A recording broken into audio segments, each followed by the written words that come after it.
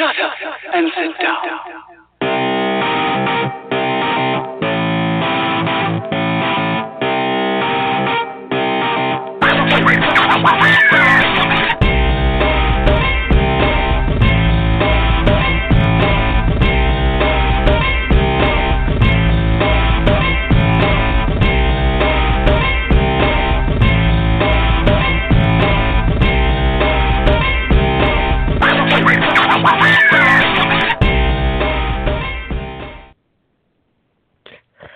Good evening, everyone.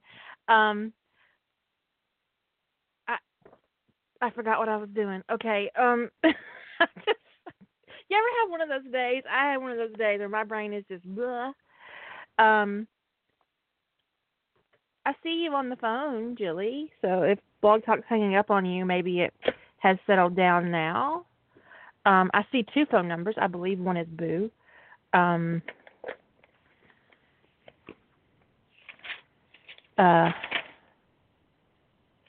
Fuck me. Okay, that was not an invitation. Okay.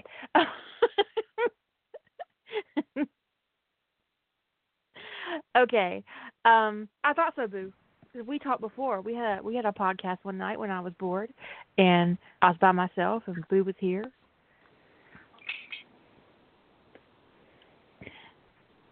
I can hear you. Can you hear me? I can hear you. I Yay. made beef barley soup for dinner, and I mean, I literally 2 minutes ago put the bowl in the dishwasher. So I mean, I just finished eating, and I haven't had time to get the meat out of my teeth yet. So I have the toothpick. At some point when you're talking, I will be muting and dealing with meat in my teeth, because that's what happens when you have beef. It gets in your teeth.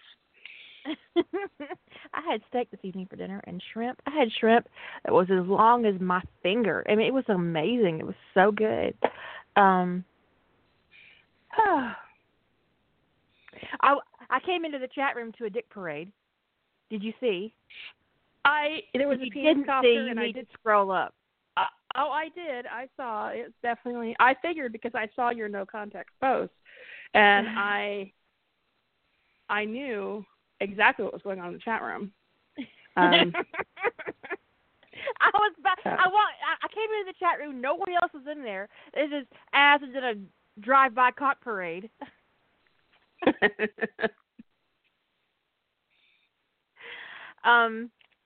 Anyways, I had a very relaxing day where I did nothing because I couldn't concentrate. So, I read several of my Harry Potter works in progress because I'm trying to avoid Stargate until Nano starts, and I can't work on my Quantum Bang either.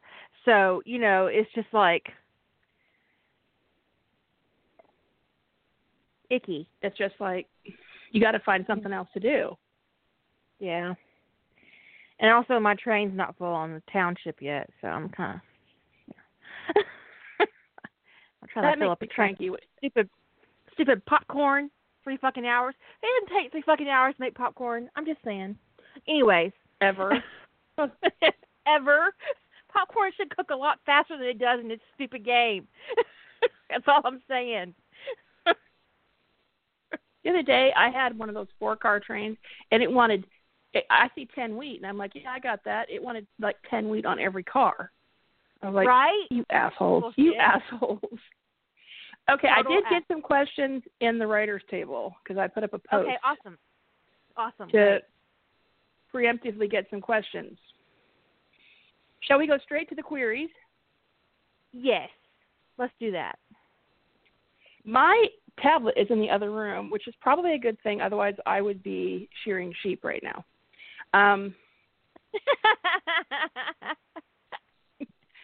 Okay. The first question.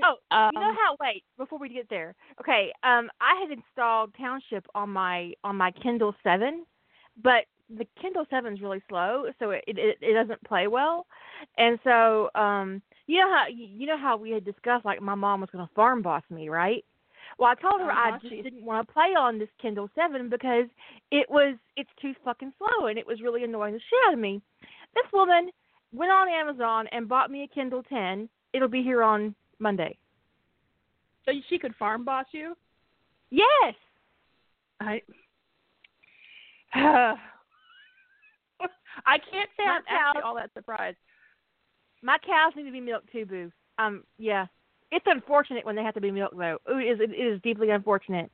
But I don't want to leave them. I'm actually looking forward to the Kindle 10 when it gets here.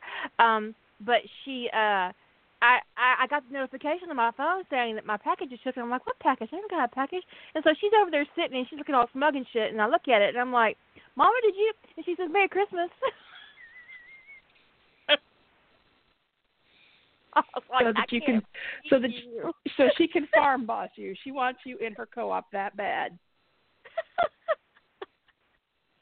Yeah. Now I play on Windows. So if any of you guys play on Windows, I'm Area 51 platform. Windows is a completely separate platform from iOS. iOS and Android are the same game, basically. Yeah, if you're mobile, Windows and Windows game, and computer is another. So. Well, actually, Windows Phone plays with Windows Computer. Oh, does it? So yeah. I guess it's Android that play on one platform. iOS and Android are on which so iOS and Android. So Boo, you can play with me. Here, I sent it to Kira the other day. I will send you my game code, Boo, and you can friend me. I'm Area 52 because I was being supportive of Kira, but then we discovered we were on the same freaking platform. So, did you already friend me?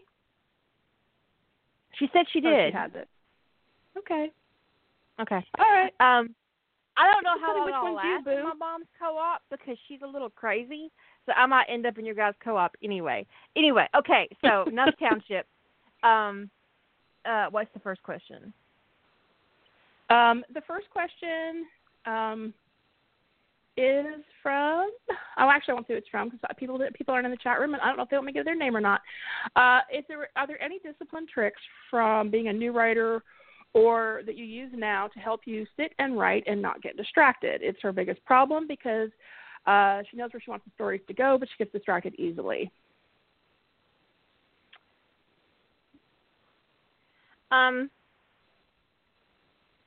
I wear headphones.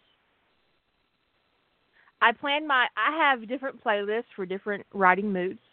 I have a sexy playlist, and I have a playlist that I only play when I'm writing Stargate.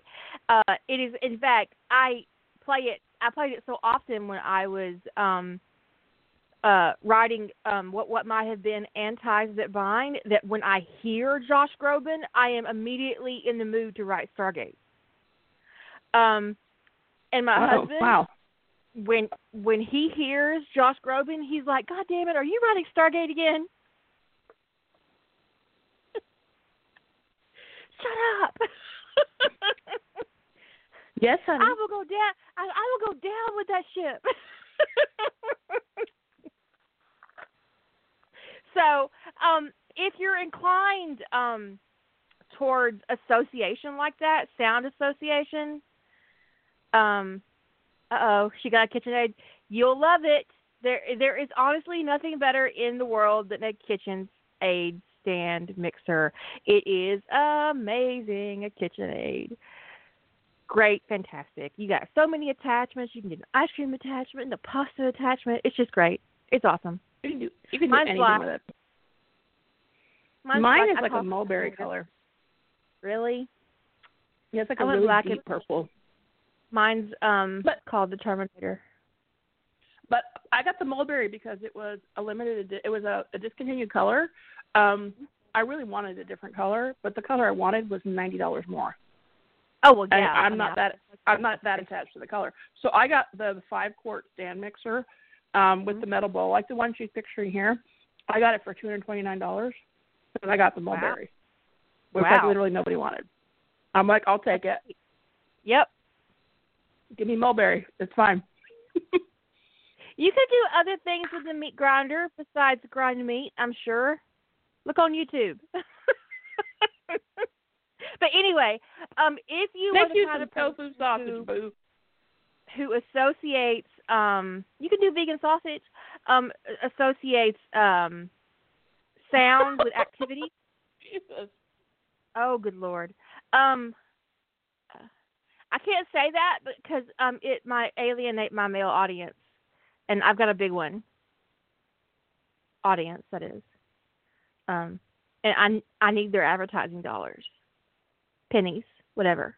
Anyway. Oh my God. Now I want to call CPS. You crazy person. But I imagine teenagers can be really annoying sometimes. Anyways, so if you associate sounds with activities, creating playlists that you just use for writing can be very helpful. Wearing headphones to avoid outside stimulation is very helpful. Even if you just listen to classical music, if you can't have words. A lot of writers can't write with music that has words. So don't be surprised if that happens to you. Your brain just kind of attaches itself to the words you're hearing, and it might be difficult to accomplish what you need to accomplish. I listen to opera sometimes for that reason, because I can't understand what the fuck they're saying. So, right, so it's just distracting. But also but I have a whole playlist that's piano music because I do too. Sometimes the words do get on my nerves. I especially love. There's a violinist I listen to. That's awesome. His name is also Josh. Fantastic. But you'll want to just kind of figure out what your brain is attracted to when you're in a creative mood, and try the playlist thing. Have a dedicated writing space. Don't write in bed. Well, okay. If your bedroom is your comfort zone and you don't have a sleep problem, if you have really good sleep hygiene, do whatever you want to. But if you have poor sleep hygiene like I do and you don't sleep well as a rule, the last thing you want to do is bring a mentally stimulating activity into your bed outside of sex. You also don't want to, and one of the reasons, it's not just mental stimulation, but you don't want to associate your bed with things that aren't sleep or sex. Right. If you have a problem sleeping. So because your brain, if you have a hard time sleeping and you spend more time writing in bed than you do sleeping in bed, your brain will associate the bed with writing. And so when you get in bed, the creative part of your brain is going to start to spin up. Right. So if you have a problem with that, do not write in bed. Don't read in bed. Don't play your phone in bed. Because it's really helped me to stop doing that. Just because my mind spins. I'm a high activity thinker, and I'll think about shit I did when I was 12, which is ridiculous. Worry about tests I took when I was 12. Last week I couldn't sleep, and I thought to myself, did I really graduate high school?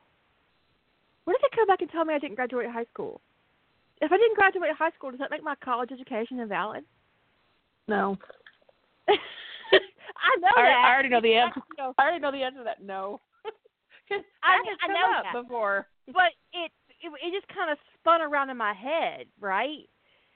And then I had dreams where I kept appearing in places naked or with no shoes. I kept losing my shoes, too. And I don't take my shoes off in public. Ever. I mean, anything would take a dire situation to take my shoes off in public, okay? And I would be in places and I would take my shoes off and then lose them in my. I'm like, what? No, this doesn't make any fucking sense. Anyways, that's beside the point. What I was getting to is don't do things that will stimulate you beyond sex in your bed if you have problems sleeping. But a dedicated writing space is very helpful. Creating a schedule and carving yourself out time to write, where you say, okay, this hour on Thursday I am writing or I'm researching. And only do those two things during the time that you carve out for that. And if you do it longer than the time you carved out, fine. If you don't have any other responsibilities, you do you. But don't do anything else in that hour that you've carved out, but what you carved out to do it. This will create a work set in your brain. Like, okay, on Thursdays I do this. And one of the ways you create habits is to make yourself sit down on a schedule and do these things. And writing every day is a very good habit to have. Whether you accomplish it or not is one thing. But I strive for it. Do I always succeed? Nope. I haven't written a word today. I read today, which I think is just as important as writing. So I carve out time to read too. I read new people. I read fandom. I read nonfiction. I read fiction. I read writing manuals. So, yeah. If you approach your writing time and you go, I don't want to do this today, that's fine. But to not give yourself that time that you opt out of. But if you have it in your day, like I think it's Claire that says that she writes every morning. It's the first thing she does. She rolls out of bed, she starts writing. Otherwise, it's the only way she gets it in. So if you set the time aside for yourself that's there, and then you choose to do something else with it, that's great. But if you're always looking at your day, you're never quite knowing where you're going to put your writing time in, that can make it always gets deprioritized. But when I read the question, it's interesting because there's more than one type of distraction. There's external distractions and there's internal distractions. And I actually probably should ask a clarifying question when I saw this in the chat room because I didn't think about the two different approaches to that question before. When it comes to also with the headphone thing, if you don't want to be bothered, like there are people around you, but it's not particularly noisy, that's not the kind of distraction, but it's more being bothered. Like you're in the coffee shop, but the ambient noise won't disturb you, but people smiling at you and saying, hello, Will. If you don't need the music or you find music a distraction, put the headphones on anyway. People typically won't bother you if you've got your headphones in. So you need a comfortable pair of headphones. Also, sometimes I have noise-canceling headphones, the kind you switch. Not noise-canceling. Yeah, noise-canceling. The kind you have a little switch, and it creates like a little bitty faint hum of background noise that drowns out other noise, even if you don't have the music on. Mm-hmm. And that can that can just muffle the ambient noise in the room, even if you don't have music on. So headphones, because even if you've got other people in your house, them coming in and talking to you can be an unintentional distraction. If you have the headphones on, even if you're not playing music and you just pretend like you don't hear them, they have to make an overt action. They have to deliberately interrupt you, which kind of puts the assholery on their end for deliberately interrupting you as opposed to on your end for ignoring them. Does that make sense? Mm-hmm. So if someone walks into the room talking and you don't have your headphones on, you not responding to them could be perceived by them as rude. But if your headphones are on and you don't react, well, conceivably you didn't hear them, and then they get your attention, then they're being a dick. Especially if it's not important. If it's not important. So, but in terms of internal distraction, this actually I find to be the harder thing to deal with, which is where your mind is going in a million places at once, and that 5 minutes of research won't take, because you stumbled into something you want an answer on, and you think it's going to be 5 minutes to look something up, and you're in a 2-hour spiral on the internet later.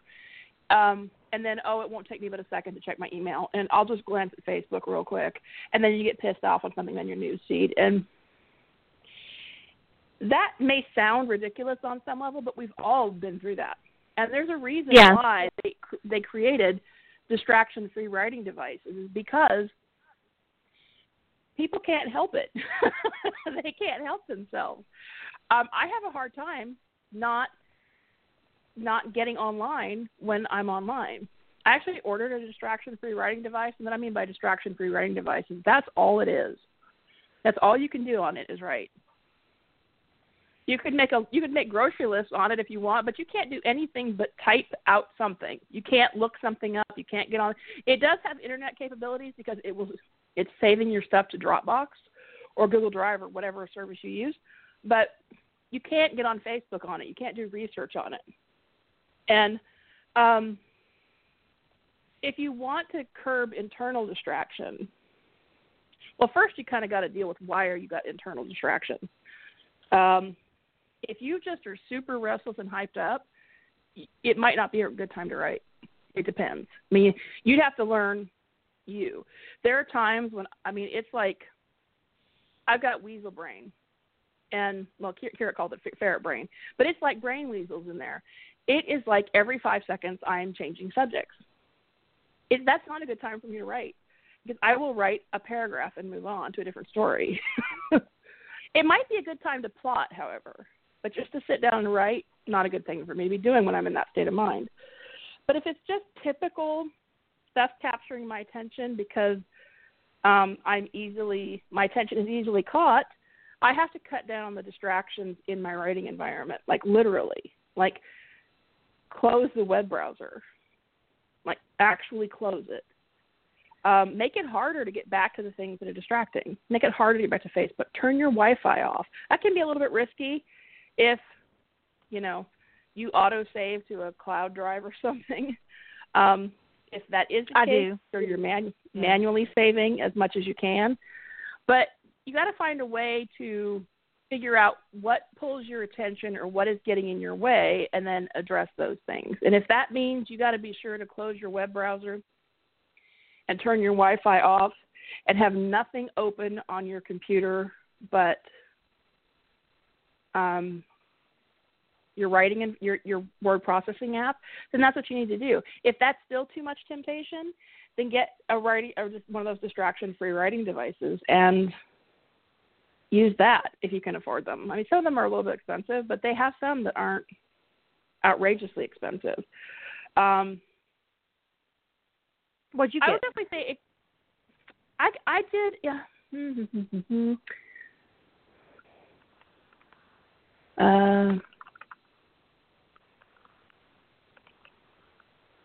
Let me see if I can find the one that I got.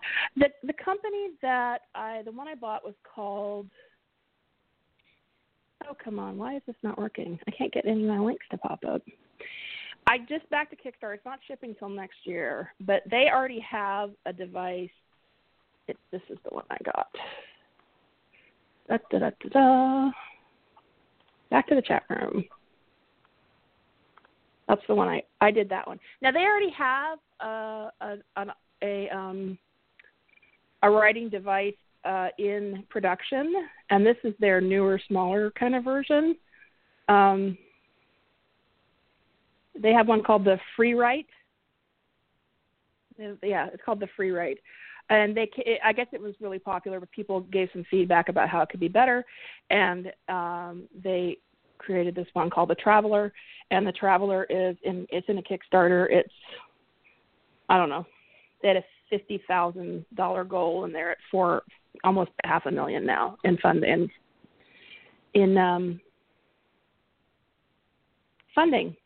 Yeah, a 4-week battery life. Yeah, Holy and shit. There's only 5 days left on that Kickstarter, so it'll be $600 when it goes to market. And like I said, normally Kickstarters can be a little bit risky, but because they already have a product in production, I felt like taking the risk on this one, because they've already got a product out there. But I just was really super impressed with everything about this product, and so this would be a true distraction-free writing. You slip it in your purse, you go to Starbucks, and there's nothing to pull your attention. If you've got a blank, something you don't know the answer to, you have to put in a blank and deal with it later. Now, see, that's a problem I could not maintain with. Now, you need to know yourself really well before you invest in something like this.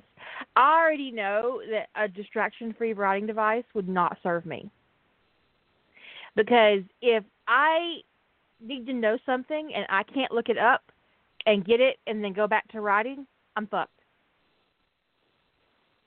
Well, I had the worst time writing when I didn't have power. I had a Dana, which was a really old school Palm OS distraction-free writing device. It also, I think it was marketed to college students for note-taking. I loved my Dana, but I used my phone for research on the side. And that I would do the same thing, because I actually have the same issue. I have a hard time leaving a big blank, but using my phone, I won't get into a research spiral on my phone. It's too uncomfortable. But to look up one or two little things, like how long it takes to fly from so and so to so and so, I would totally do that on my phone. what happens when I'm on my computer, I go crazy. I get off into tangents, and next thing I know, it isn't 5 minutes, it's 2 hours, and my writing time is gone. Which is why a device like this would work well for me, because I would still have my phone if I really needed to look something up. And I would, because I'm not great about leaving blanks either. But there's no way to look something up on the device. So this it looks I don't slick, know. but it wouldn't serve me. I think you need to know yourself before you invest in something like this. Because for some people, it would be awesome. For me, since I know that I barely lasted 6 months on my Dana before I bought a laptop. But research spirals aren't a problem for me. Yeah. Unless I'm not in the mood to actually write. Yeah. So this is a distraction in the storm. Some people, this definitely is a personality type thing. I can get my attention easily pulled just by the icons on the side of the screen can pull my attention. I'm a little like a squirrel in that kind of way. It's like, oh, that's interesting. And then I don't realize how much time is passing. But if my device does not, one of the reasons I thought this would work well for me is that if my device is not something that lends itself to distraction, and I have to actually pick up my phone and work uncomfortably. Also, I realize $329 isn't cheap. I wouldn't normally fling about price points like this, but this thing, if I lost it, I'd be unhappy, but I wouldn't curl up and die. It would cost me $4,000 to replace my laptop if something happened to it. Right. So now I had the Dana. I actually still do have the Dana. I just don't know currently where it is. It's somewhere in my house. And that link will work, even though it's kind of broken. It will still work and show you what I had. And I enjoyed it for the writing experience, but in the end, it was just super frustrating because it didn't serve my needs as a writer. So you need to figure out what you need to write. What's your bare minimum? I could not operate with an ink pen and a notebook unless I'm plotting. I can't write that way. I can't either, because I type way faster than I write legibly. Exactly. I don't have the patience to write right.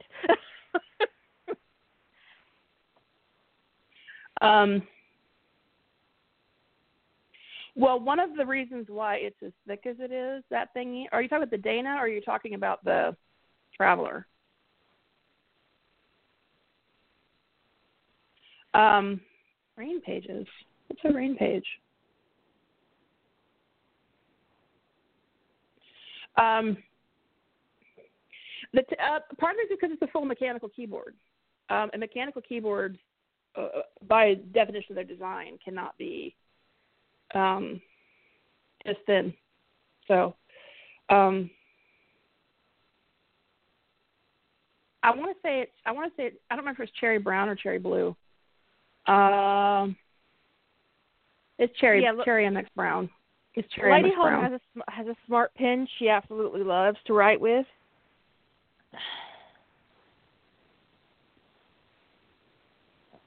So I think you just need to figure out what your bare minimum is. As far as distraction-free writing goes. You got to figure out I think that if you got to first figure out you got to know what kind of writer you are, what you can deal with leaving, and actually that issue that Kira mentioned will segue into our next question very well. But you got to know if you are trying to curb internal distraction or are you trying to curb external distraction, and then you have to look at if it's external. I actually find to be easier to deal with. Because that's headphones, that's chair, that's where you are in your physical space.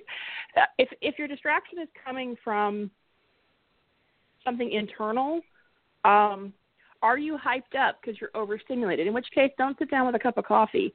Do some meditation before you sit down to write. Listen to some soothing music. Do something to bring your nervous system into a little bit of a calmer state.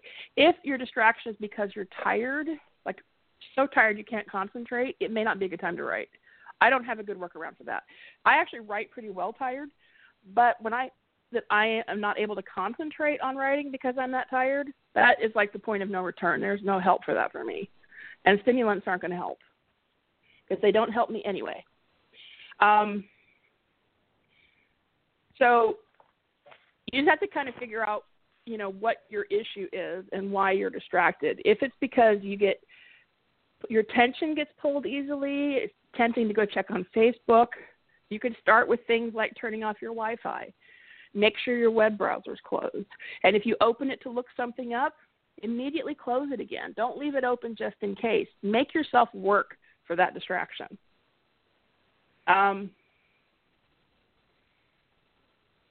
Let's see.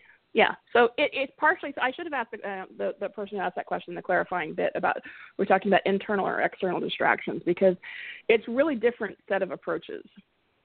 But the number one thing I recommend to anybody is if you don't have a comfortable set of headphones, either earbuds or headphones, whichever are more comfortable for you, you need to get a pair that's comfortable for you, because that is one of the biggest parts about keeping external distraction under control is making yourself unavailable to the world. And headphones are a great tool. So if your headphones are torture after a half an hour, you need to get better headphones. Whether it's earbuds, I'm very fussy about earbuds. There's literally one that I can tolerate comfortably for more than 10 minutes. I used to have a pair of Sonys that I loved, and I lost them, and they discontinued them, and I was so upset. Then I bought a pair of Skull Candy, and I'm really happy with them. The Skull Candy ones that have the flexible little tips that kind of shape to your ear, those are really comfortable, little silicone things. But those hard earbuds, I don't know how people wear those. They're just torture. I guess I just have a really prissy anti-tragus because it just gets all red and annoyed, and it's like, fuck you. No, I could never wear AirPods. Oh my God, Ellie, you are just a Spartan girl. AirPods make my ears just looking at them hurt, right? But then these are my earbuds. Headphones, these are my Skull Candies. Stupid. Link. Still works. It breaks, but it still works. Yeah, those are comfortable. And I don't know if they still do, but they used to come with 3 different size ear tips, so you could get the kind. They don't anymore. Yeah, it did. It came with 4, I think, actually. 4 sets things. One that was on it, and then 3 more. And there's different sizes, so you can get the ones that fit in your ear and get a good seal. And then they do curve, so they're not pressing against. For me, the thing that's sensitive is my anti-tragus. It does not like a lot of pressure. But I like how they curve into the ear. Even the outside curves a little, and it's very comfortable. And then and then you've got to find out with if it's over the head headphones.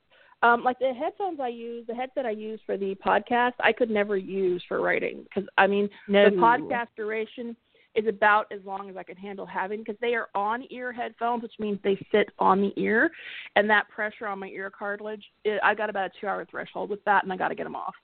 I use over-ear, which means the ear cup completely covers the ear, are the kind that I find the most comfortable for writing. Unless it's hot and you're sweating in your ear, into the headphones, that's miserable, and then put the earbuds in.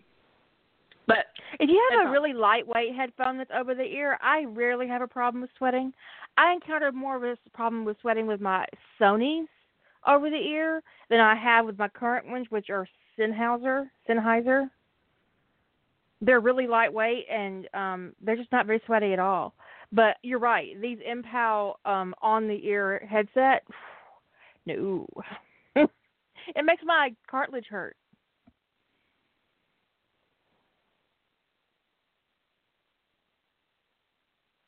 I don't know how to spell Edie. I literally don't know how to spell it. Did you see what she did? Come on. In the corner. Yeah. In the corner. Yeah. How dare you?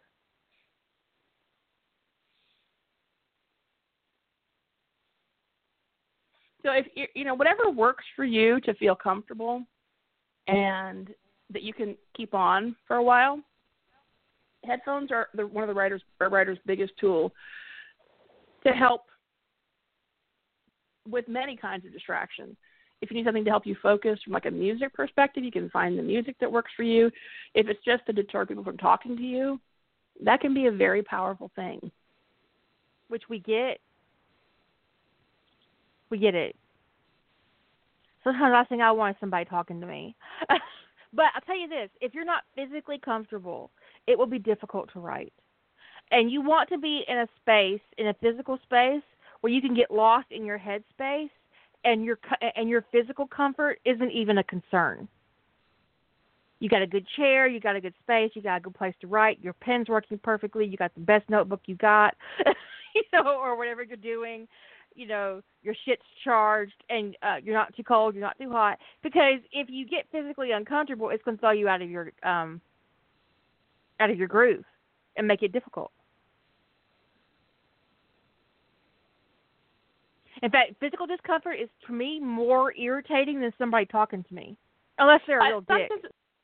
Some physical discomfort I can deal with, and some physical discomfort I cannot.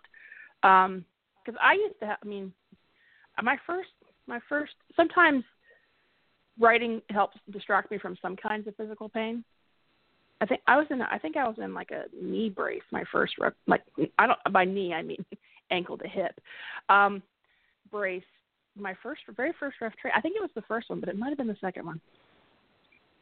And writing to me, if that pain is kind of below from the shoulder, from not my hands, as long as it's not my hands or my head, writing can really help keep my mind off of physical discomfort, which is probably why the more pain I'm in, the more I am writing, because it really does help take my mind off of it.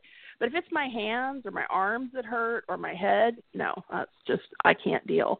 But that's different. Physical, what's going on in your body, like it's chronic, is really different than your chair's poking you or it's causing. I had this one office chair that always made my feet fall asleep. The way it pressed on the back of my leg just caused my feet to fall asleep. I'm like, that just don't work. That chair had to go. Because I was like, I have like 15 minutes in this chair before my feet start to tingle from falling I'm mad asleep. at that chair. I'm kind of mad. It isn't even my chair. That had to go. I got rid of that chair with prejudice. It was awful. So we answered a wide range of things that might be distracting and ways you can address it. If we didn't hit on the thing that is causing you distraction, please leave a follow-up question in the writer's table, since that's where this question came from, and we will address it next time. I said there was a segue in there to a question. It isn't the next question, but I'm going to go to it next because it had a segue. Okay. And this question is, how do you feel about continuing a story when you are stuck at a certain point? And then she elaborates funereal practices of feudal Japan, as in going on and writing the next book in the series, because right now I'm not getting past the whole funeral part, even though I know exactly how it all goes and how everything transitions to the next part. So even though I'm a pantser, there is some plotting involved, but I'm just not sure about time jumping, even though I haven't gotten that far into typing it on the computer. So what do you want to do? Like insert funeral scene, ... next scene? I think because I do that when I'm writing. Yeah. I'm more often to insert sex scene. I am pretty linear in my writing, so almost hardcore about being linear.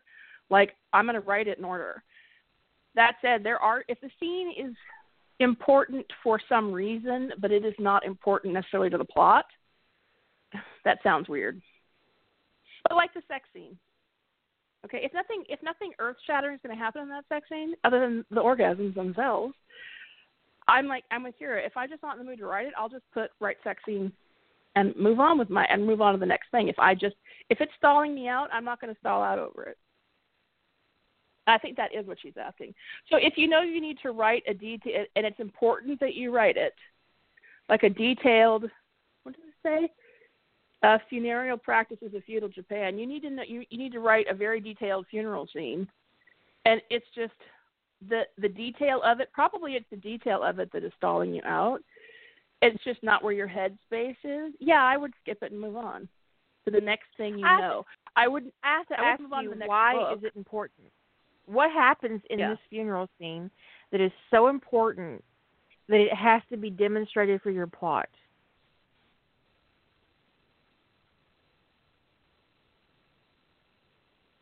And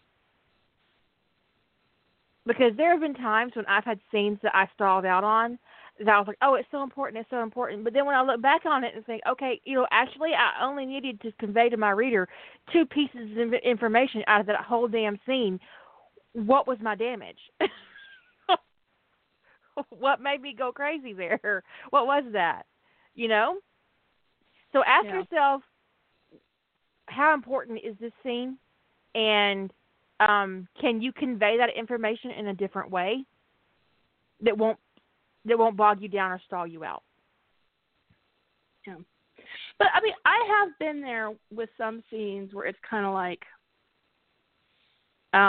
I know I need to get, it's not so much that it's a lot, but it's just nuanced, and I'll write all the dialogue and put a note to myself at the top of the scene to insert all the pageantry in the right language later. And if that's what you're doing and you're really stalled out because you don't want to go look up what this is called and get the words right, and sometimes you do that, like you're writing in something that is not in your wheelhouse, and you need to go look up what this part of a gun is called, or, what model gun, what model sniper rifle the Marines would carry. And you're stalling out every 5 seconds on something that is a word, that is looking up words, looking up the right word contextually, which is kind of where I assume kind of how I read that. Then I would write the dialogue, some cues about what's going on, and leave yourself a note to come in and do all the research, the cleanup research in your first edit.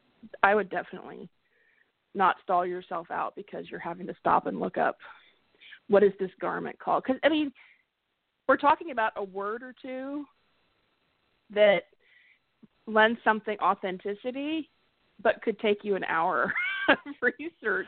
And if it's stalling you out, move on. What if, okay, you've known it's been coming since the first of the book, and that could be the problem. You've made it bigger in your head than it has to be. What if you don't do that thing at all? What if you take your main character, your POV character, and you get them ready for the funeral? You talk about what's going to happen, his or her thoughts, you said his brothers, his thoughts as he gets ready, and what the funeral means, and then close the book with him leaving to go to the funeral. That way you've conveyed all of his grief and the transition that this funeral represents. It's the closing of a chapter in his life, this funeral, because the next book starts in a new city. So this is literally a closing moment for him. So instead of focusing on the pageantry of the funeral, you focus on your character and how he's getting ready for this funeral and using it as a metaphor for him getting ready for a new chapter of his life. I think that sounds like a great idea. So, but even if you don't use that particular idea, if you just use a transition metaphor instead of the actual physical funeral. So.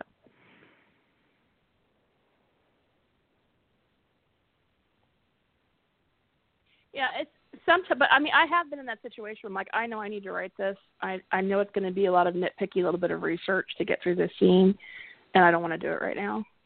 So I've left a bunch of blanks for me to fill in later, but I never leave conversations and stuff to write later, ever.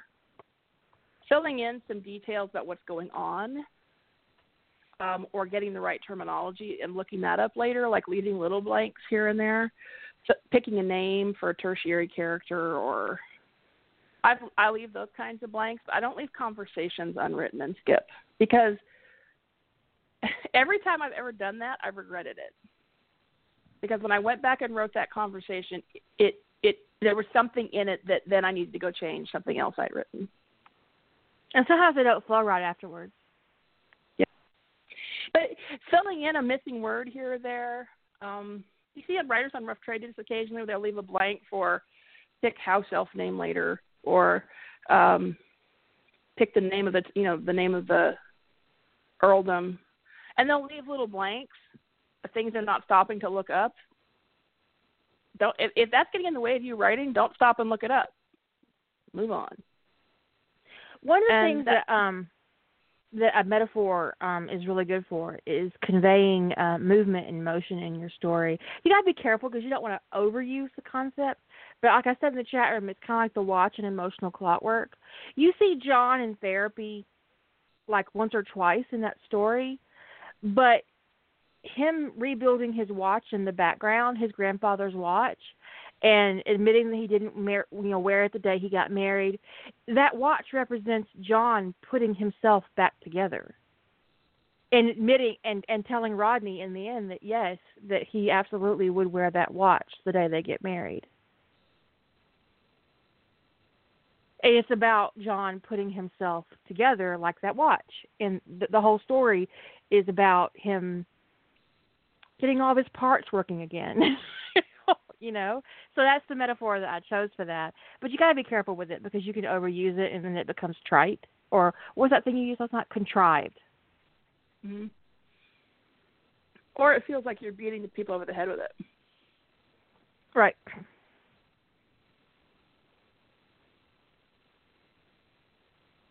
And also, I thought it was really important that he get parts from Earth and that somebody else brought the parts to him. And that was a representation of him admitting that he needed help and seeking others out. There was the thing with Graham and the magnifying glass, and Carter going out and finding different watches like his and putting them in the box to send to Pegasus for him. And it's about him reaching out to others for something really important and trusting them to deliver, which is something John's had a real hard time with all of his life. So, anyway, sometimes I think I might go a little bit deeper in my fanfic than is probably necessary. No, I don't know. If it makes you, all it matters is it makes you happy. Yeah.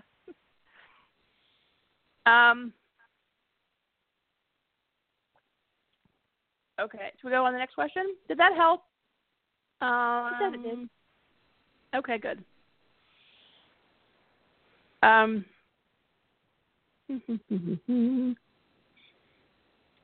But one thing I didn't say before we move on is that it really does help when you're stuck on something is try to figure out why you're stuck. I totally skipped over that part of it. If you're stuck because it's a lot of little minutia that you just don't want to deal with, that's a different problem from I'm not in the mood to write a sex scene right now. And so the remedy might be different. But or generally, in her case, it's because she put this scene in her brain at the very beginning, and then perhaps she wrote a novel that the ending that she originally imagined doesn't really serve it. Like J.K. Rowling in the epilogue. Just saying. Not to be too pointed. I'm not bitter or anything. there's what epilogue? I don't know what you're talking about.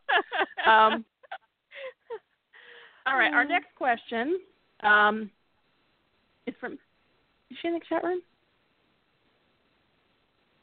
Well, she's not in the chat room. I'm not going to use her name. Although we do use. Yeah, we do I cut talk it out about of her a my lot. book too. Okay. Okay, so she's not in the chat room. So, this is a question of characterization, and the question is: when is Tony DiNozzo no longer Tony DiNozzo? So, say you're writing a story in a fandom and decide to borrow a character from another fandom. You twist and turn the character to adapt what you need. So, when have you crossed a line? When is it no longer Tony DiNozzo, instead Michael Weatherly playing Alex Shepard? Corollary question: when do you borrow and when do you just create an OC?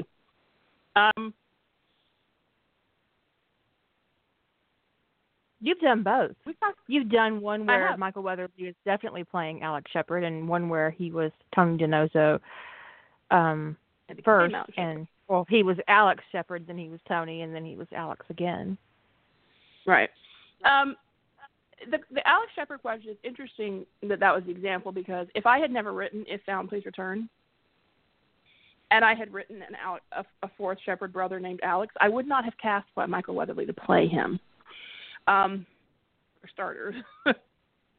But when I decided to write an AU of my, basically a different story where Tony was never kidnapped and never became Tony DiNozzo, he did become an OC played by Michael Weatherly. He was no longer Tony DiNozzo. He couldn't be. But I will say, though, that because the original idea did come from Tony originally being a shepherd, getting kidnapped, becoming Tony DiNozzo, and then going back to his family and becoming Alex Shepard again, I do consider what I consider to be integral traits to Tony DiNozzo to be how I developed Alex Shepard as a character. So where you might recognize a little bit of Tony in Alex Shepard, you shouldn't be seeing much, because his life experiences are completely different if he's raised a shepherd. If he goes into sciences or in the military or whatever, and not in law enforcement, and he has a happy, loving family his whole life, he is going to be completely different. But I am going to still try to capture some of those intrinsic traits. The puzzle solver kind of intelligent, sense of humor, that kind of thing. But we have talked a little bit about this. So Tony Alex is a little bit of an off question, because Alex Shepard did kind of become an OC. And normally I think what you're talking about is you're borrowing a character from a fandom and you're leaving their name intact. They don't have a different origin story. They just get so twisted around that they no longer look like the character in question. Or the other side of that is you take a character, you put them in a completely different set of circumstances, and you call it that character, but they have no bearing, no look, nothing similar to that character at all. We've talked about that a little bit with Harry Potter. People put Harry Potter in a non-magical AU. They give him a different hair color. I mean, not different. All he has is similar. He was grown up with a different name. He's in a completely different name, different situation, different world, no magic. All that this guy has similar to Harry Potter is that he's got black hair and green eyes. And people will call that a Harry Potter story. And we've talked about that bears no resemblance to Harry Potter at all. If he doesn't even have the name, it's not Harry anymore. I mean, at some point you have to go, this is not the character. So, but I think people use the shelter of fandom as a crutch. Yeah, they don't want to. They want more people reading their work than would be reading it, that they think than would be reading it as original work. But taking a character and let's say you even keep Harry's name, and you put him in a non-magical AU. In order for it to look like Harry and not feel like you've bent him completely out of shape, you have to figure out what's essential to that character and make sure you're preserving it. Otherwise, you're writing an OC with the name of Harry Potter. And we've talked about this example before, and I'm going to have to use it again because it really is, in fandom, like one of the stellar examples of this, is Sunriders, Fate Protects Fools, Small Children and Ships Named Valor. It is an exceptional example of characters outside of their canon circumstances, way outside of their canon circumstances, all with the same name, completely different backstory, and yet they're all recognizable without it feeling like a caricature. I mean, it is a brilliant piece of character work, that story. Even if you don't like Star Trek or NCIS, well, you'd have to know NCIS a little bit to understand what brilliant character work that is. But even if you're not into NCIS fan fiction or you're not into Star Trek, if you know the NCIS characters at all, you should go read that story just as an exercise in really brilliant character study, because all of those characters are recognizable as who they were without feeling like a caricature. None of them have the same backstory that they had in canon, and certainly they're not in the same canon circumstances because they're on a fucking starship. So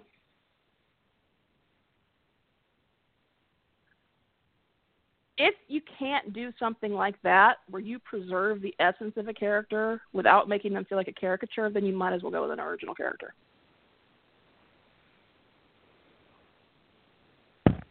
Would be my... I'm not even sure I could do that, so... So there you go.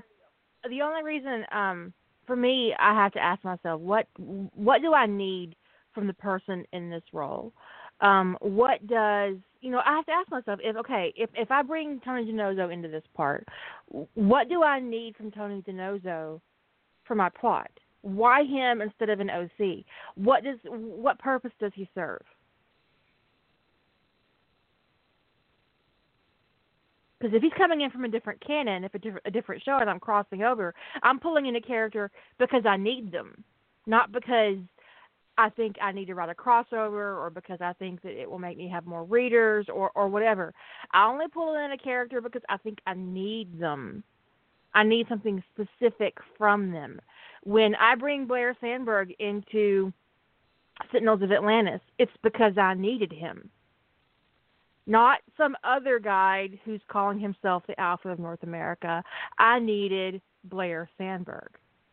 I needed to ground the Sentinel Center process with a very stable and traditional influence in the Sentinel fandom. So that only equals Blair and Jim. Nobody else would have done.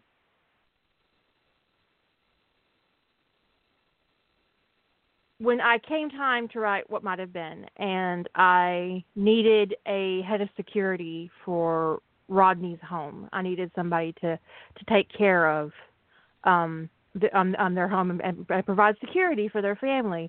I didn't need Tony DiNozzo, obviously. I didn't need, but I did like the actor, so I cast him originally as Declan Frost, but I changed that in Sentinels of Atlantis specifically because I'm going to actually bring Tony DiNozzo in as the nephew of Patrick Shepard at a certain point. But anyways, I bring in an expanded character because I need them, not because I want to expand my readership. It's all very meticulous. Like, do you need Tony DiNozzo or just a guy from NCIS? Because there is a difference. Do you need a Navy SEAL or do you need Steve McGarrett? For me, the answer is, well, yes, I need Steve McGarrett. But why do you need Steve McGarrett? Well, I disagree with Kira slightly on this, because if fandoms are in the same universe and I needed an NCIS agent in Hawaii Five-0, like let's say I was setting my story in Hawaii Five-0 primarily, but I needed an NCIS agent, I would pick a canon NCIS agent rather than make one up, personally. Because it's the same fucking universe. I'd probably pick somebody from the cast of NCIS LA before I would NCIS. Right. I mean, that makes sense. But if I'm writing a Stargate and I just need an NCIS agent, do I need Tony or do I need a NCIS agent? When I brought Gibbs and Tony in to Hold My Coffee, that was 1,000% because Lady Holder thought it would be fun.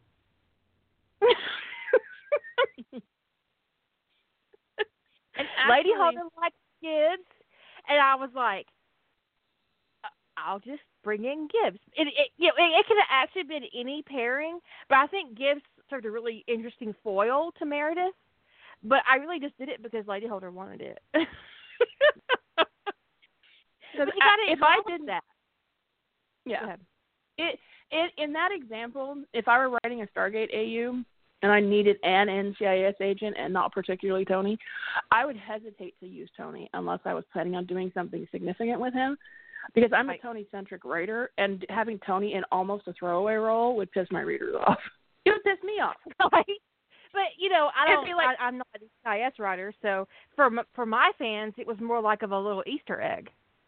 Right, but also in your in that episode, it wasn't really a throwaway role, but in the series overall, it is. I would say it's kind of irrelevant, at least of what we've seen in the story so far. Yeah, it could have been anybody. It could have been right. any NCIS agent, any pair. But I did it for Lady Holder. So, I mean, to some degree, it a little bit depends upon what your focus is as a writer. So, like Kira, if she wrote an NCIS-focused story that had nothing to do with the Stargate universe, and she had a pilot, an Air Force pilot that was ferrying them around for some reason, I bet you she would think twice before she would make that John Shepard. I mean, it would depend upon whether or not she thought it would be a fun Easter egg, but if he had like 2 lines in the story, it could be a real kind of, like if they were like overseas in the Middle East or something? Honestly, that could be a fun I Easter couldn't egg. do it to John, but I could do it to like I think it'd be really interesting if like one of my OCs or maybe even Evan Lorne would be interesting, because we don't know a lot about his history before he got to the SGC. Yeah, and that could but be we that do could know be a that fun Carter Easter was egg. a pilot also. Yeah. That could be a fun Easter egg, but when it's somebody you're known for writing, and you just use them as a throwaway character in a story, it's a little bit of a Mm-hmm. So when it comes to do I need that character? Well, like I said, it depends upon what universe you're writing in. If you're writing an SGA and you need another character, is there a character at the Stargate Command that will do, or do you really need to make somebody up? And actually, when it comes to Stargate, I'm actually much more inclined to create a character, because a lot of the characters aren't very well. Other than the main characters, the secondary characters kind of really come and go, and they're not very well fleshed out. But like in the example of needing an NCIS agent,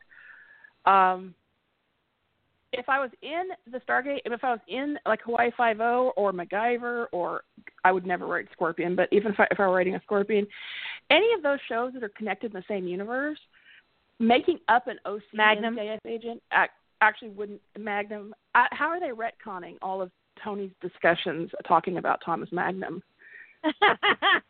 Kind of. That's like making James Bond a real person in the NCIS universe. It's like, what? It's fabulous. I mean, Tony the talks only way about it could have been better is they'd actually cast Michael Weatherly as Magnum. That would have been awesome, actually. But I feel like I've actually been noodling on this plot where Tony and Magnum know each other. But anyway,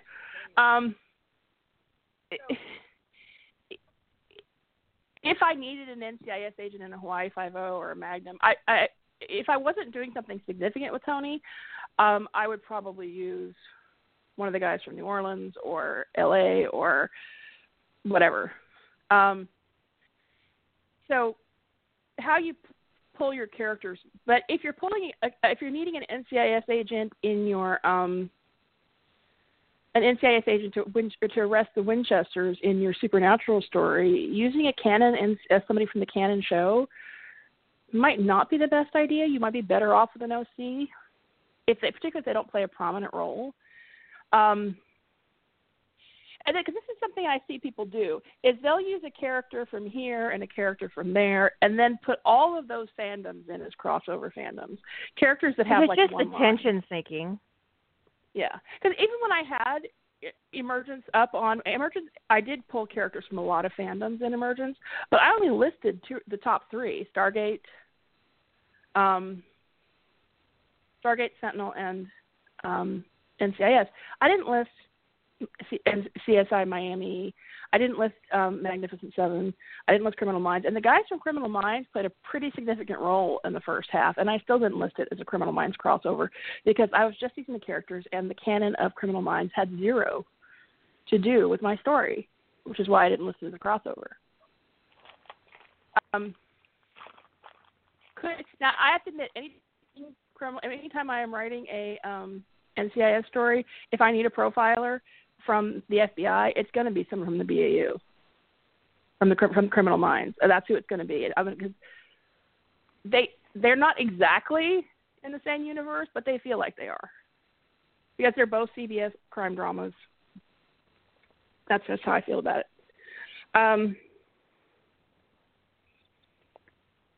We kind of talked about the one side of the question about like the crossover aspect, like you're needing a character and you're pulling them from whichever place. But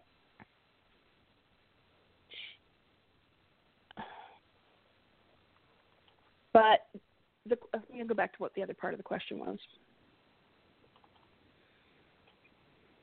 When do you borrow? When do you create an OC? We kind of talked about that, but I borrow typically if the role is significant and the fandom, that character as established in canon is useful in the role. And respectful. You don't want to take a canon character just for the purpose, like, and pull them into to do a crossover, just to corrupt them beyond recognition. Or like, I would never have taken an outside character, stuck them in Ties That Bind in the role of Kevin. Jesus Christ, I forgot his name. How can I forget my bad guys? Jordan. Thank you. Kevin Jordan. I made an OC. I could have easily taken a character from a different fandom and slotted them into that role, but it would have been an immense amount of bashing.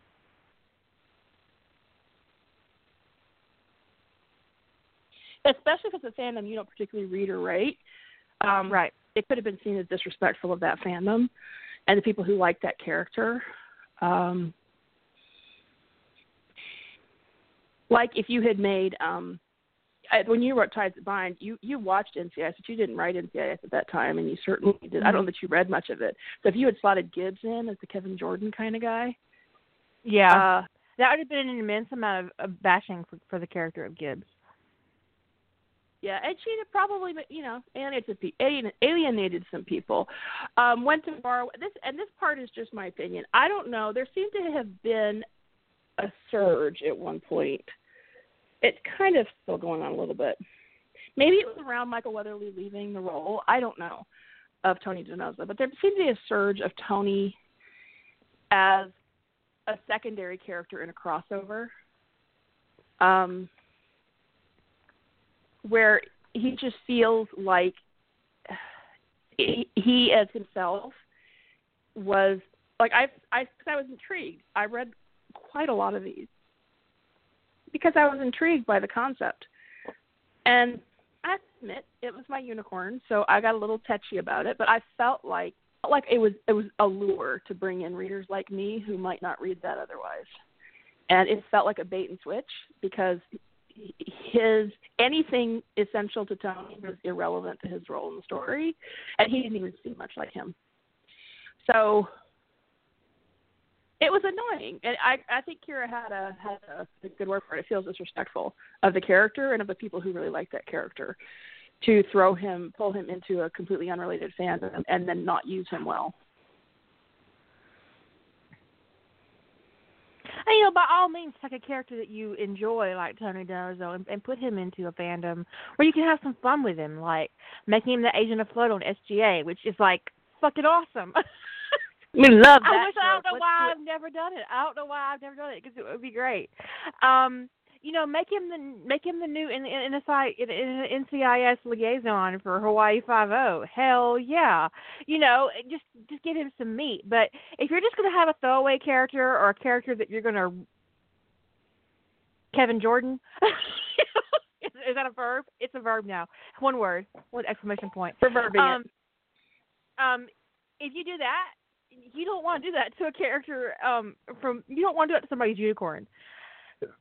You want to take an OC, you know. Take for instance that my characterization of Sam Carter in Ties That Bind. I just twisted her a little bit, and I picked her. I'm not a Carter basher, but I picked her for the role because I could not see Jennifer Keller pulling it off, and I had to have a strong female in McKay's life that you could realistically see putting him into that position and him tolerating it.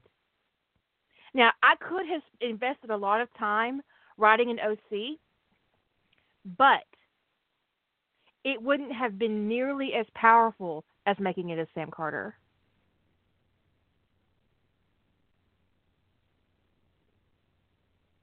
Does that make sense? Yeah, and I agree. The thing is with Carter, I mean, it really didn't take much to twist her just a little bit. And I think that her portrayal in Ties That Bind is actually realistic for her for the characterization that I did with her. In that I really don't honestly think that Carter meant to go off the deep end, but she did anyway. She let herself go into a very frustrated, uneducated place, and she lost the plot. So it's a very human thing to do. And she's I do think that she's kind of what we see in her character is that unless somebody really shocks her out of her mindset, she can really get wrapped up in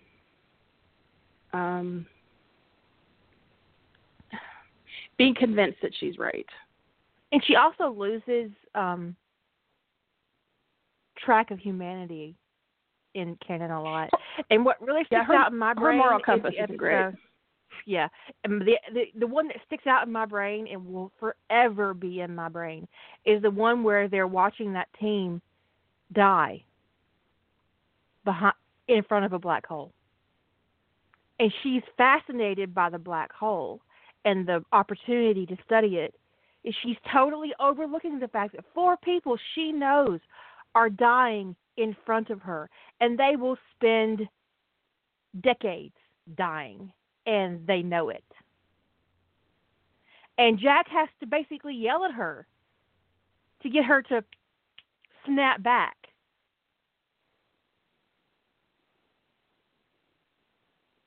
And remind her that there are actually human beings that are dying right in front of her. It was like, whoa. And she does, on many occasions, need somebody to snap her back to reality. And without that influence, without anybody noticing the thing that she's slipping on, which her marriage was private,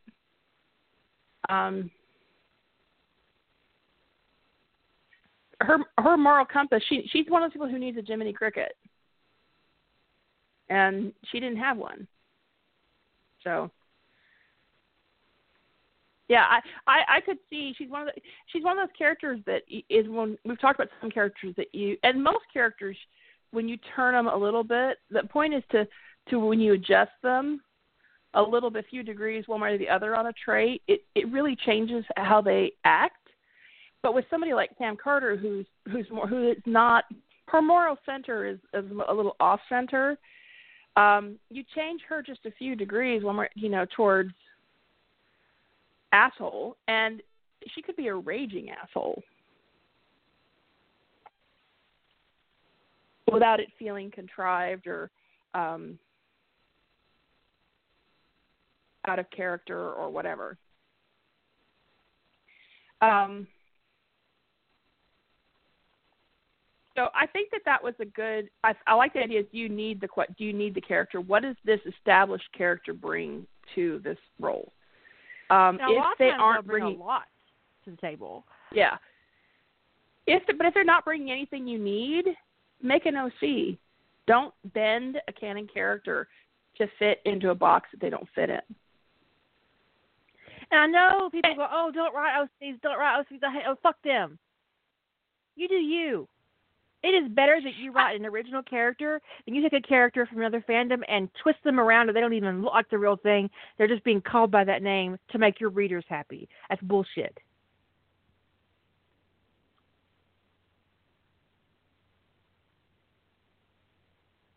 I had a soapbox moment. Sorry. No, I'm not sure if there's enough room on the soapbox, but I'm willing to get up there with you. I'll hold your hand. It could be a tiny soapbox. I don't know how big this soapbox. I have really big soapboxes that could fit the whole horde on them. Okay. But some of my soapboxes are tiny. But this, in this, when it comes to, you should never. If you think you might want an OC in a role, that's the end of the discussion. You don't need to try to find a canon character that could fit. If your inclination is to write an original character, and your only pause is the way people react to original characters, just borrow our double bird fandom, and I'm doing it right now. The original character. Just I double two birds birded in the air. So we have 4. It's 2 pairs of double birds. So you write the original character. And boo, that's 6. You got 6 birds. Yeah, I would say if you're using a character from a fandom and you're not touching that fandom other than the character, I would personally never call that a crossover. Crossovers to me, their canons need to interact. But if someone comments on your fic and tells you have too many OCs, you tell them to kiss my ass. Feel free to send them my email address. I'd be happy to have a conversation.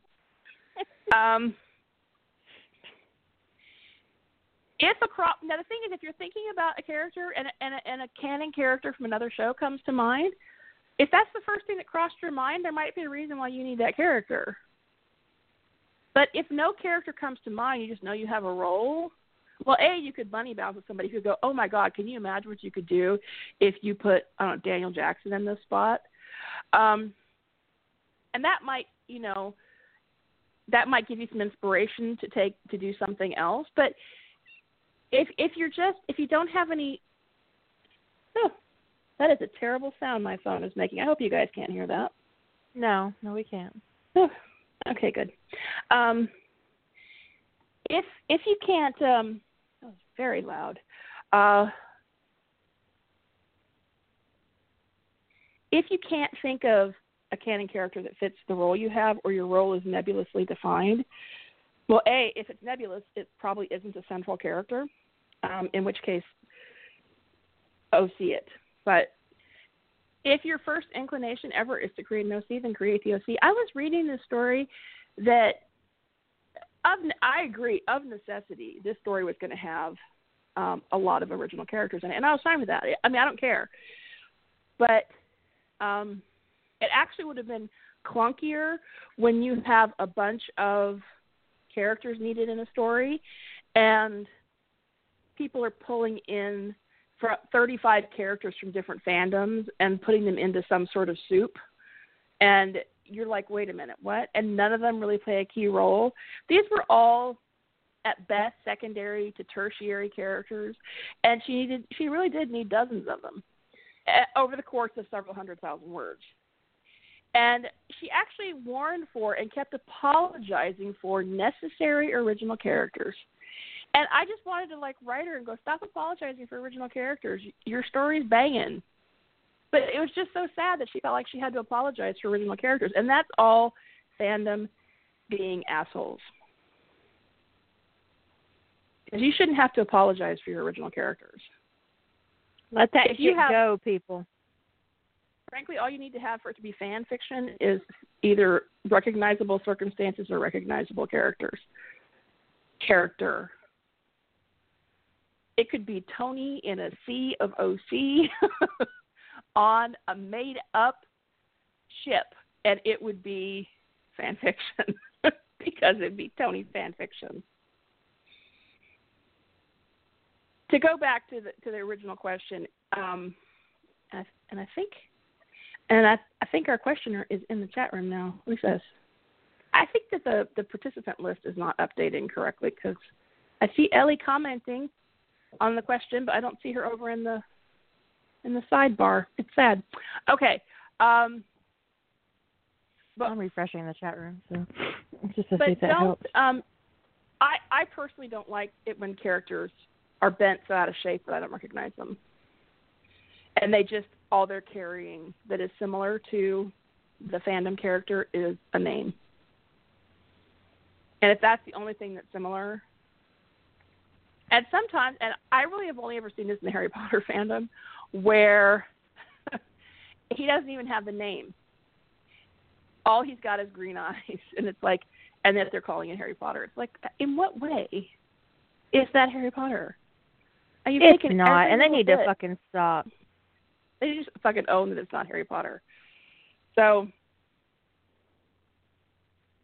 if you have any more question there, we'll move on to the next one. But if you have any follow-up question on that, Ellie, just let us know. The last one we did kind of talk a little bit about recently. Did I lose my... Of course, that would be the tab that I closed, because that's how I roll. I closed the wrong tab. It's what I do. All right.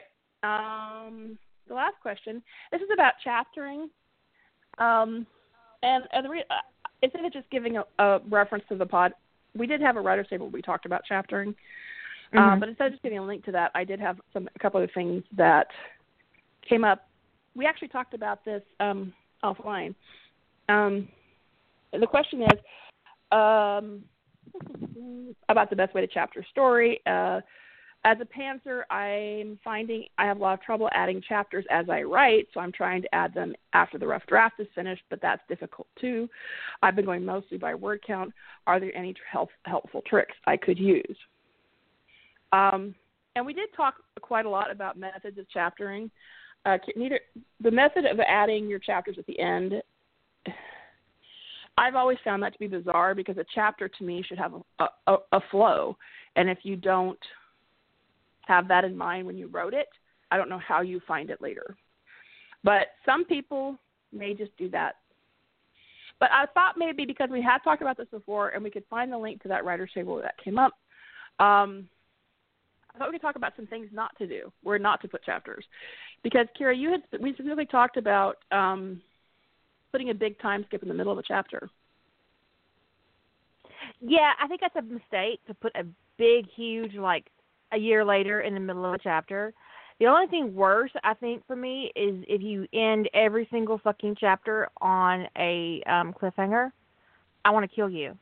And also, something I noticed in romance novels early on that really pissed me off is they will end one chapter with a kiss and start the next chapter with the sex scene. Are you fucking kidding me?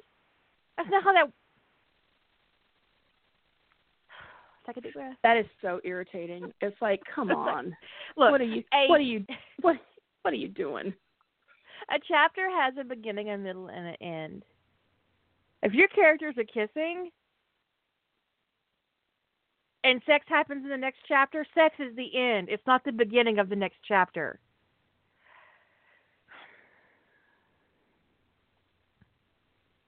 Because if the chapter ends on a kiss, I'm assuming, and there's an implication that sex is going to happen, I'm assuming a fade to black.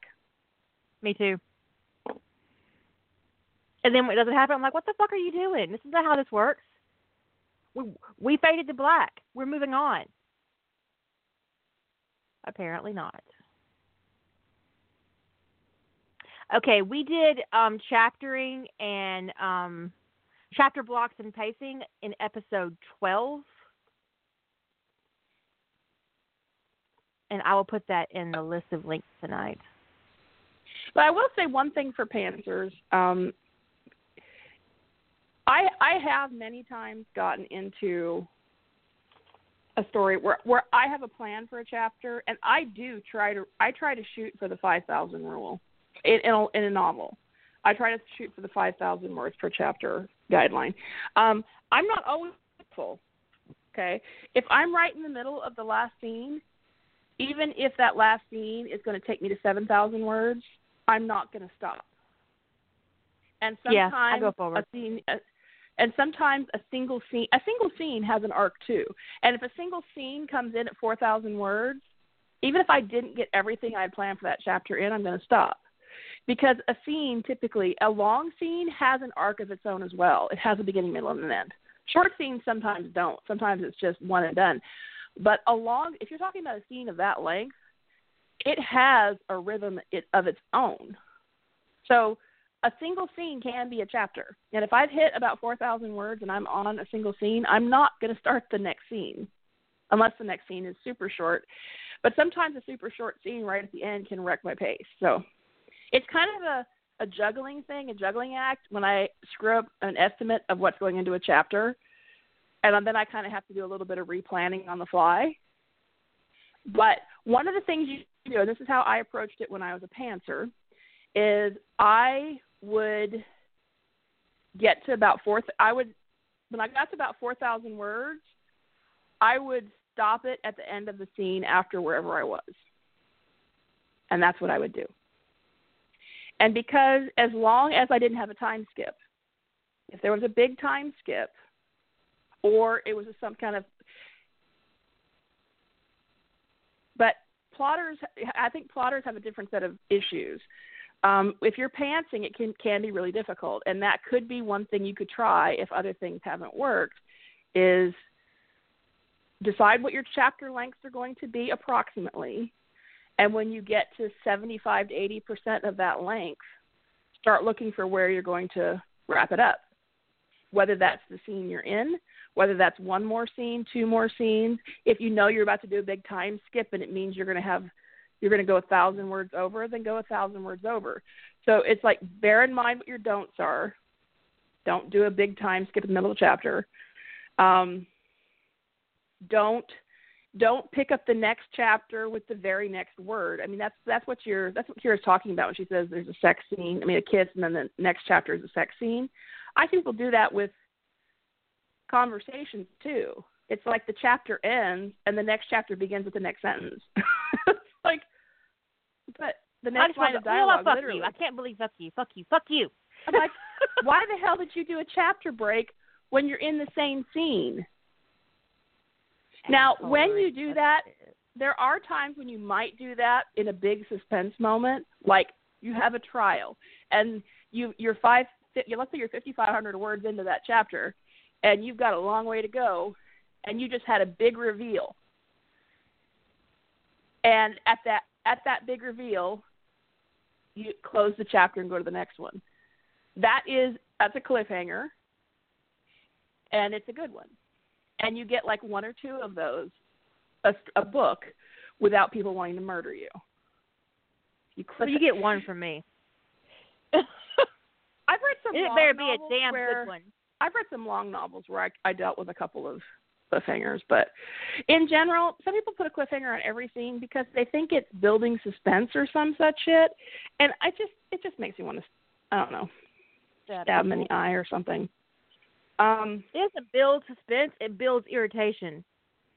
Yeah, that's what it really does. Build is irritation. It's like, I'm so fucking irritated. So if you're really, it's just when it comes to like things like pantsing or plotting or whatever, you figure out what your hardline don'ts are. And when it comes to like chaptering around pantsing, I would figure out what your list of don'ts are and then try a few different methods to see what works for you. And one of the methods, like I said, the method I use is assuming I was minding my don'ts, I got to about 80% of what my ideal chapter length was. I would start looking for where I could wrap the chapter up. Because if you're looking for an end to the chapter, it allows you to write in that falling arc, that beginning, middle, end thing when you're pantsing, as opposed to trying to figure out where those naturally are later when they're very difficult to find if you don't write them in. So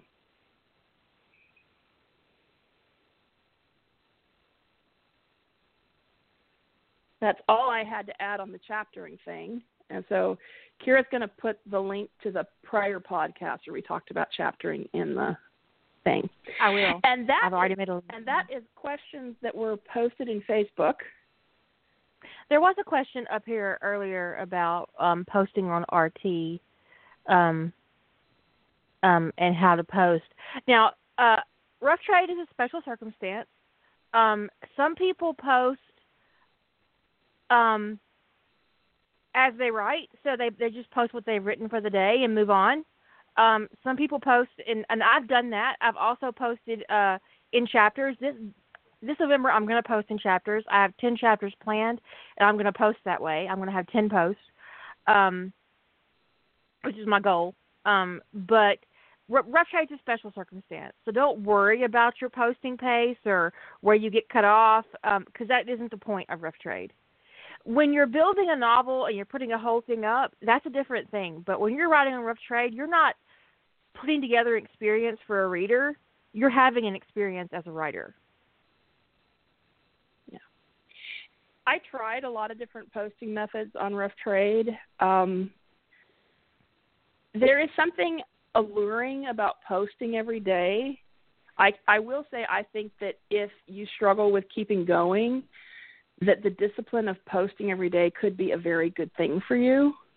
I do think that a lot of times the discipline of trying to get – and we've had challenges where you had to post every day, but it was like only every day for a week.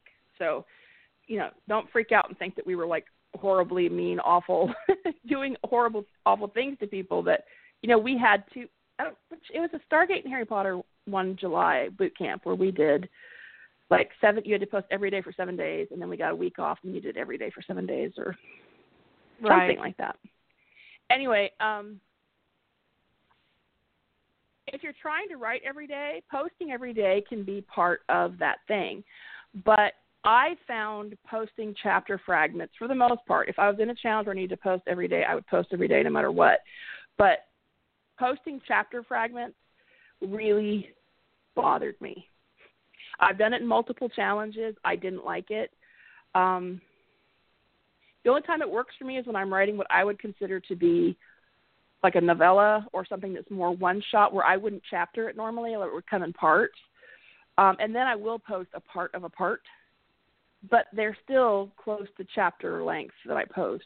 But when it comes to actually a novel where I'm something I would write in chapters, I have to post the whole chapter. The days of me posting chapter fragments are like chapter 1A, 1B, 1C, 1D. It drove me batshit insane the year that I tried to post in November. It drove me nuts too. It was the posting every day. It was fine, but the posting chapter fragments, it made me crazy. I didn't like it. It works for some people, and they should do it. That's how whatever works for you, do. Whatever keeps you writing, do it. If the discipline of posting every day helps get you through the challenge, then post every day. As long as it's 1,000 words. We do have a minimum. So as long as you're posting at least 1,000 words, if you want to only write 1,000 words a day, go for it. Just do what keeps you moving. But in a novel-length challenge, I don't think I will ever post a chapter fragment again. It's super annoying. I have no way of expressing how much that bothered me. I don't mind when other people do it, and there are people that I read their work. I read, if I'm following somebody's story, if they've posted a chapter fragment or if I'm reading it, I'm just going to go read it anyway. What they do to keep them going is fine, but I can't. I would much rather miss a posting day than put up a part of a chapter.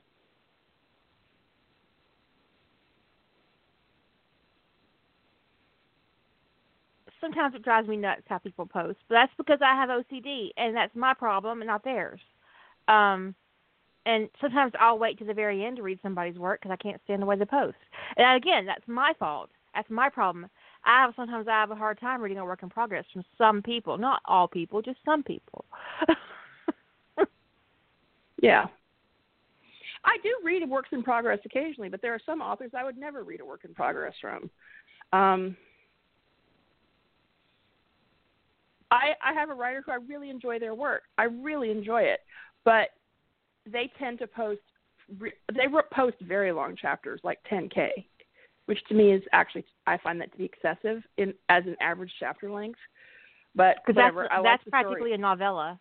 But okay. Right, it's definitely a short story, and so they post like these really long chapters, but they also post them extremely infrequently. What was happening is when they were if they were posting every week, fine, I would probably have followed their whip.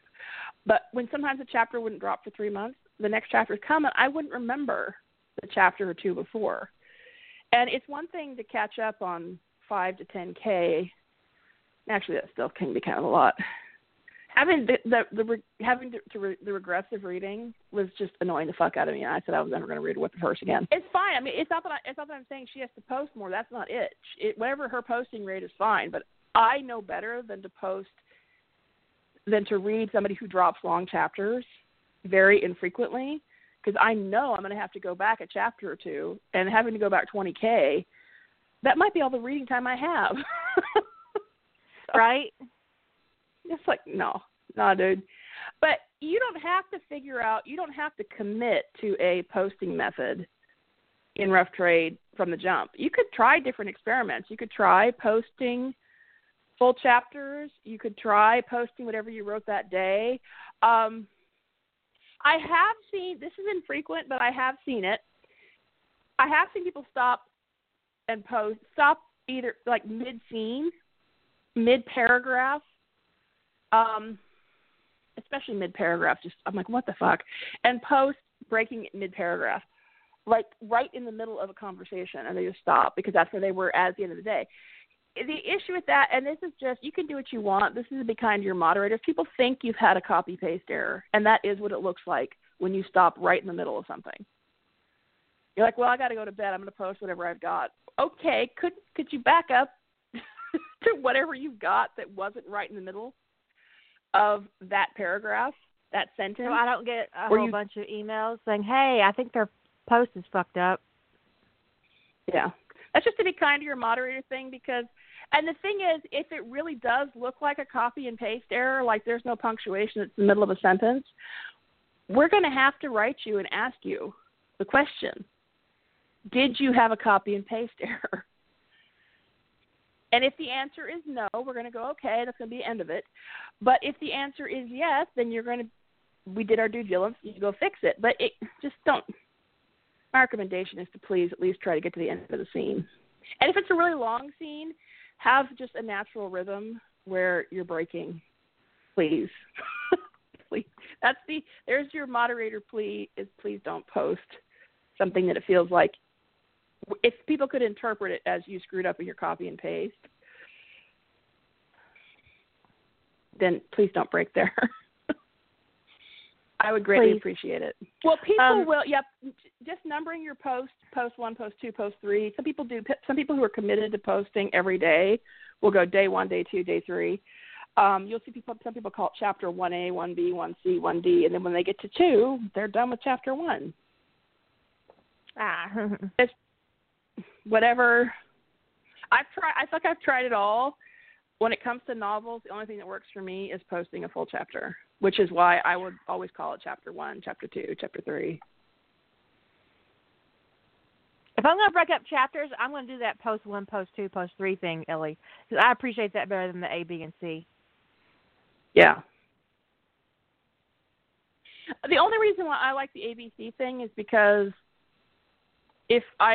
it tells me they actually know where their chapter ended and the next one began. Although sometimes I've seen like post, chapter 1F, and I'm like, we have a 1,000-word minimum. Why hasn't that chapter ended? You need to move on. I mean, I'm thinking it. I don't say it, but I'm thinking it.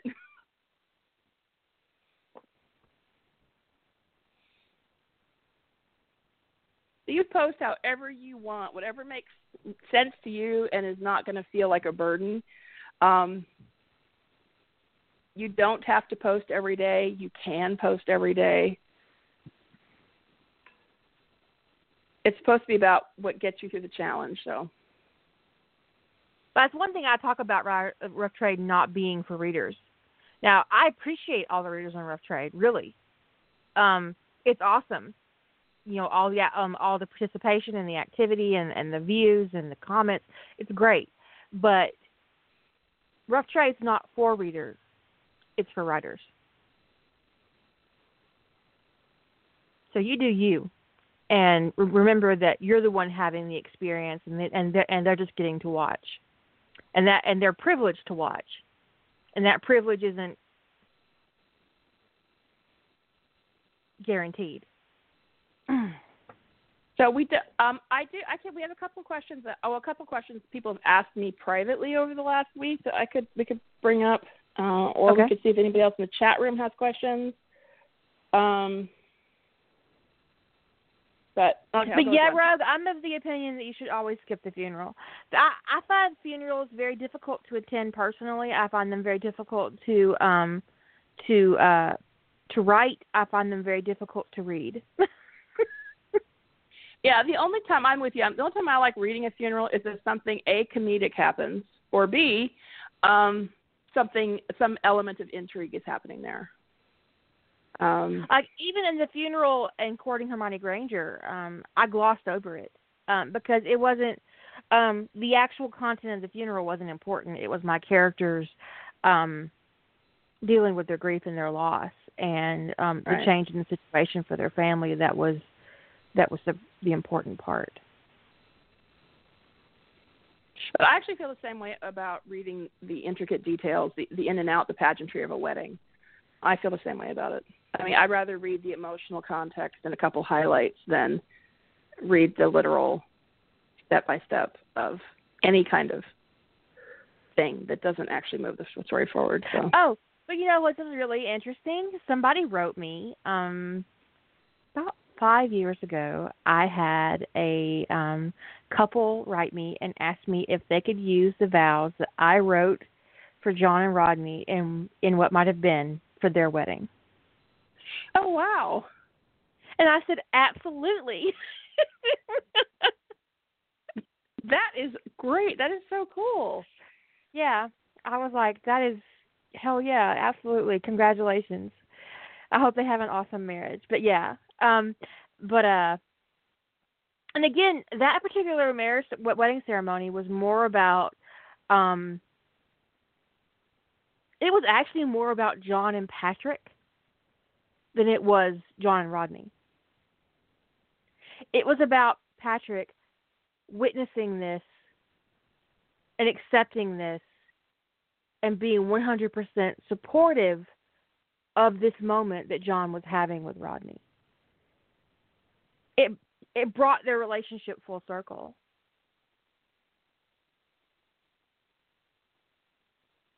So, but otherwise I probably would have skipped it. I did skip the ceremony in Canada. Well, sometimes, but I don't really consider vows to be part of the pageantry. Vows can often be very, very important. But the whole, about the planning and the cake and the first dance. What the choir's doing and how things are decorated. And I just, if the word bunting comes up, I'm out, man. I'm out. I have low threshold for some of that stuff.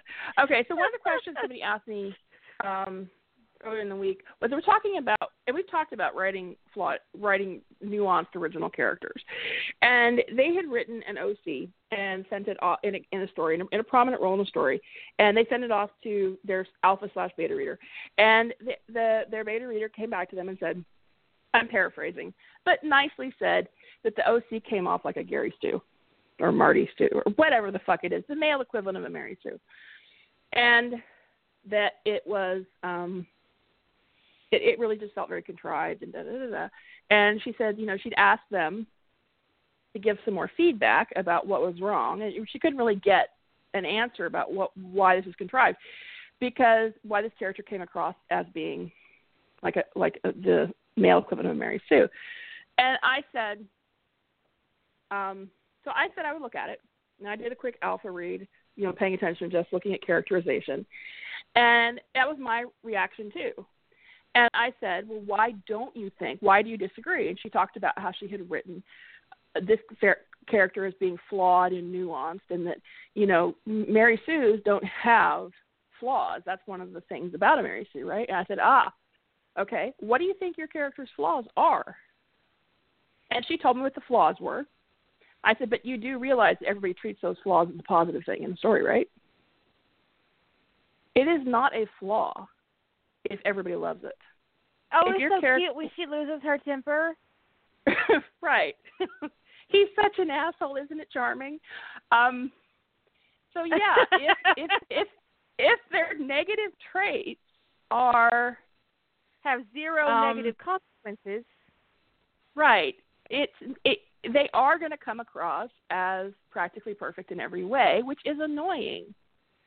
And it does make the character feel flat. I said somebody who is, if you want your character to have nuance and you're going to write them with flaws, a flaw has to be a flaw. It has flaw meaning something that detracts, not something that people pat them on the head over and find charming. So I just decided, we could talk about that a little bit, get Kira's perspective on that. But if when you're writing, even if you're writing your canon characters, if they're flaws, if you present them as everybody around them reacting to their flaws positively, you have made it not a flaw. You have not made them realistic. You have not made them well-rounded. It's basically a fail in characterization when everything about a character is likable, wonderful, perfect. People admire them for being a dick. People admire their assholery. People aspire to be that bitchy. Whatever it is, it's not a flaw anymore. So, what do you think, Kira? I think that oftentimes when you write an OC, your gut reaction to being told that you've written a Mary Sue is fuck you. Because there's that whole stigma of all original characters being Mary Sue. So you don't want to believe that you've done it, even when you have. And also that part of fandom who doesn't actually know what a Mary Sue is, like this person you were talking to, they had an assumption of what a Mary Sue was, and they did not believe they had written one because they did not understand what a Mary Sue was. So when someone accuses you of writing a Mary Sue, ask them to define it. Because I was accused of writing a Mary Sue, and I was really insulted. And I was chatting in this group about it, and I said, I've never actually had anybody tell me that I wrote a Mary Sue to my face. And I said, and even if I have, no one's ever done it to my face before, and I'm kind of offended. And I'm not mad at you. I'm just I'm offended. But she had no idea what a Mary Sue was, and she was using the phrase as a compliment. She thought she was giving me a compliment, and I'm like, no, baby, no, that's not what you said. And she had no idea. So first, when someone accuses you of writing a Mary Sue, ask them for a definition before you lose your shit, before you get offended, and then make sure you're not actually doing it. But she was, she did not mean to insult me. And I do find the idea of having written a Mary Sue offensive. And if I've done it, I didn't do it on purpose. Unless I did do it on purpose and wrote it as crack, which is an entirely different circumstance. But if you want to write a Mary Sue, do it. There's nothing wrong with write a Mary Sue. If you want to write a self-insert, and we come back to self-inserts are not Mary Sues. They're not the same thing. That many people Mary Sue their self-insert, but they're not actually the same thing. But the thing is, the bigger question, the bigger issue was she got hung up on language, and she had somebody who was good with grammar who wasn't able to articulate what was going on with this characterization. She just saw the character seemed flat and contrived, and her interpretation, what came to her mind was, well, isn't this a Mary Sue or Gary Stu? And she got her back up a little bit, but she did ask, well, what about them? And then they couldn't explain, which is why she asked me for help. And I said, well, okay, why don't you think this person is a Mary Sue? I'm not saying it is or isn't, but why don't you think they are? And her reason for it not being a Mary Sue, because she did understand what the definition of Mary Sue was that the character was flawed. So the bigger discussion she and I had to have was not about is this a Mary Sue or isn't it, is about what it means to have flaws and how to write a nuanced character who feels real. I think in terms of an original character in a main role in the story, I would say that I think the only one I have in a main role is Ethan. And I think Ethan's very well-rounded. I think I did a good job with his flaws and not writing them off as positive traits. And that's I would say that you definitely wrote an original character who has a lot of nuance, and he's not a Mary Sue or a Marty Sue, ever how you want to say that, because I have to admit, the first couple of scenes, I didn't like him at all. I was like, fuck you. Stop being mean to Tony.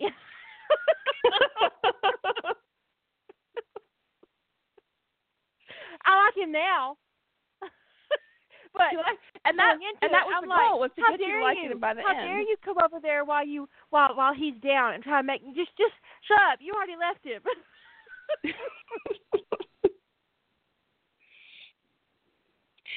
And Ethan is not. I gave Ethan reasons for why he had done the shitty things he had done, but he didn't try to make them excuses.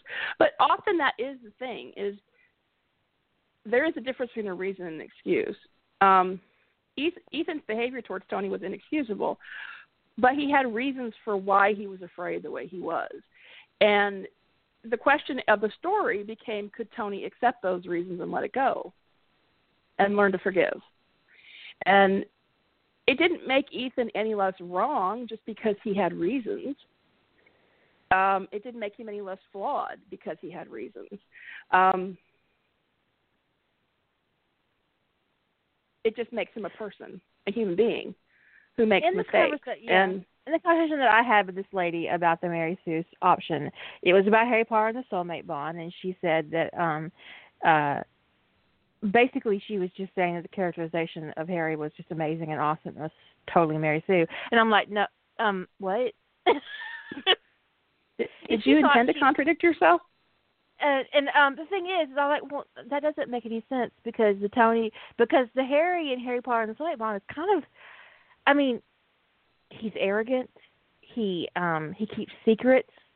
He manipulated Hermione and buried her memories to protect himself and to protect her. Yes, apologized for it, but he still did it. He's stubborn. He's often unreasonable. He makes assumptions. He's just not perfect. Sometimes he's a complete asshole. He's trying. He's trying hard. He's trying to be the adult everybody expects him to be. But sometimes he's just an immature teenage boy playing a role that everybody expects him to be. Yeah. They throw all this responsibility on Harry, and we talked last night about public personalities and private personalities, and really when it comes down to it, if Harry had his druthers in Harry Potter and the Soulmate Bond, he wouldn't have any other responsibilities but fucking his girlfriend. That would be his sole responsibility, given his woman. There's a teenage boy for you. If he could pick his responsibilities, that's the one he would pick. But he's also a young man who's been shaped and taught and driven into a place by his father's long-term paramour, by his conclave, by the men of his conclave, and his mentor. And they've all pushed him down this path for his own good and for his own safety and also for the good of the world. And they all know that they've pushed him. And there's even a scene where Sirius talks about it, where he tells them how furious he is with them for what they did in the Gryffindor Circle and letting Harry be exposed to what Voldemort did in the Gryffindor Circle. And he talks about how there's a tenderness in Harry that he doesn't want to see his son lose. And that he's constantly exposed to things that would make practically anybody really callous. So, yeah, but if Harry could do what he wanted, he would mostly just do Hermione on a bed of fire. That would be you go, Harry. He would go to class and he would fuck because he's 16. And that was that. And that would be that.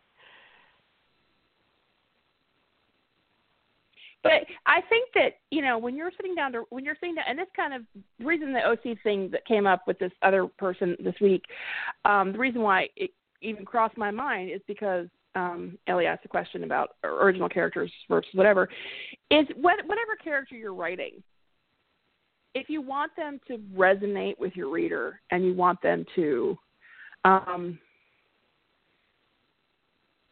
feel real, you have to build in all that realistic stuff. And people have realistic, like if I were portraying somebody with OCD in a story, and I was making that in some fashion a detractor to that, like it was difficult for them, like they had this, it was a difficult thing that they struggled with. If everybody found their OCD charming, it would not work as a character flaw, because it's not really a character flaw, but it's a personality quirk that makes a person seem more realistic.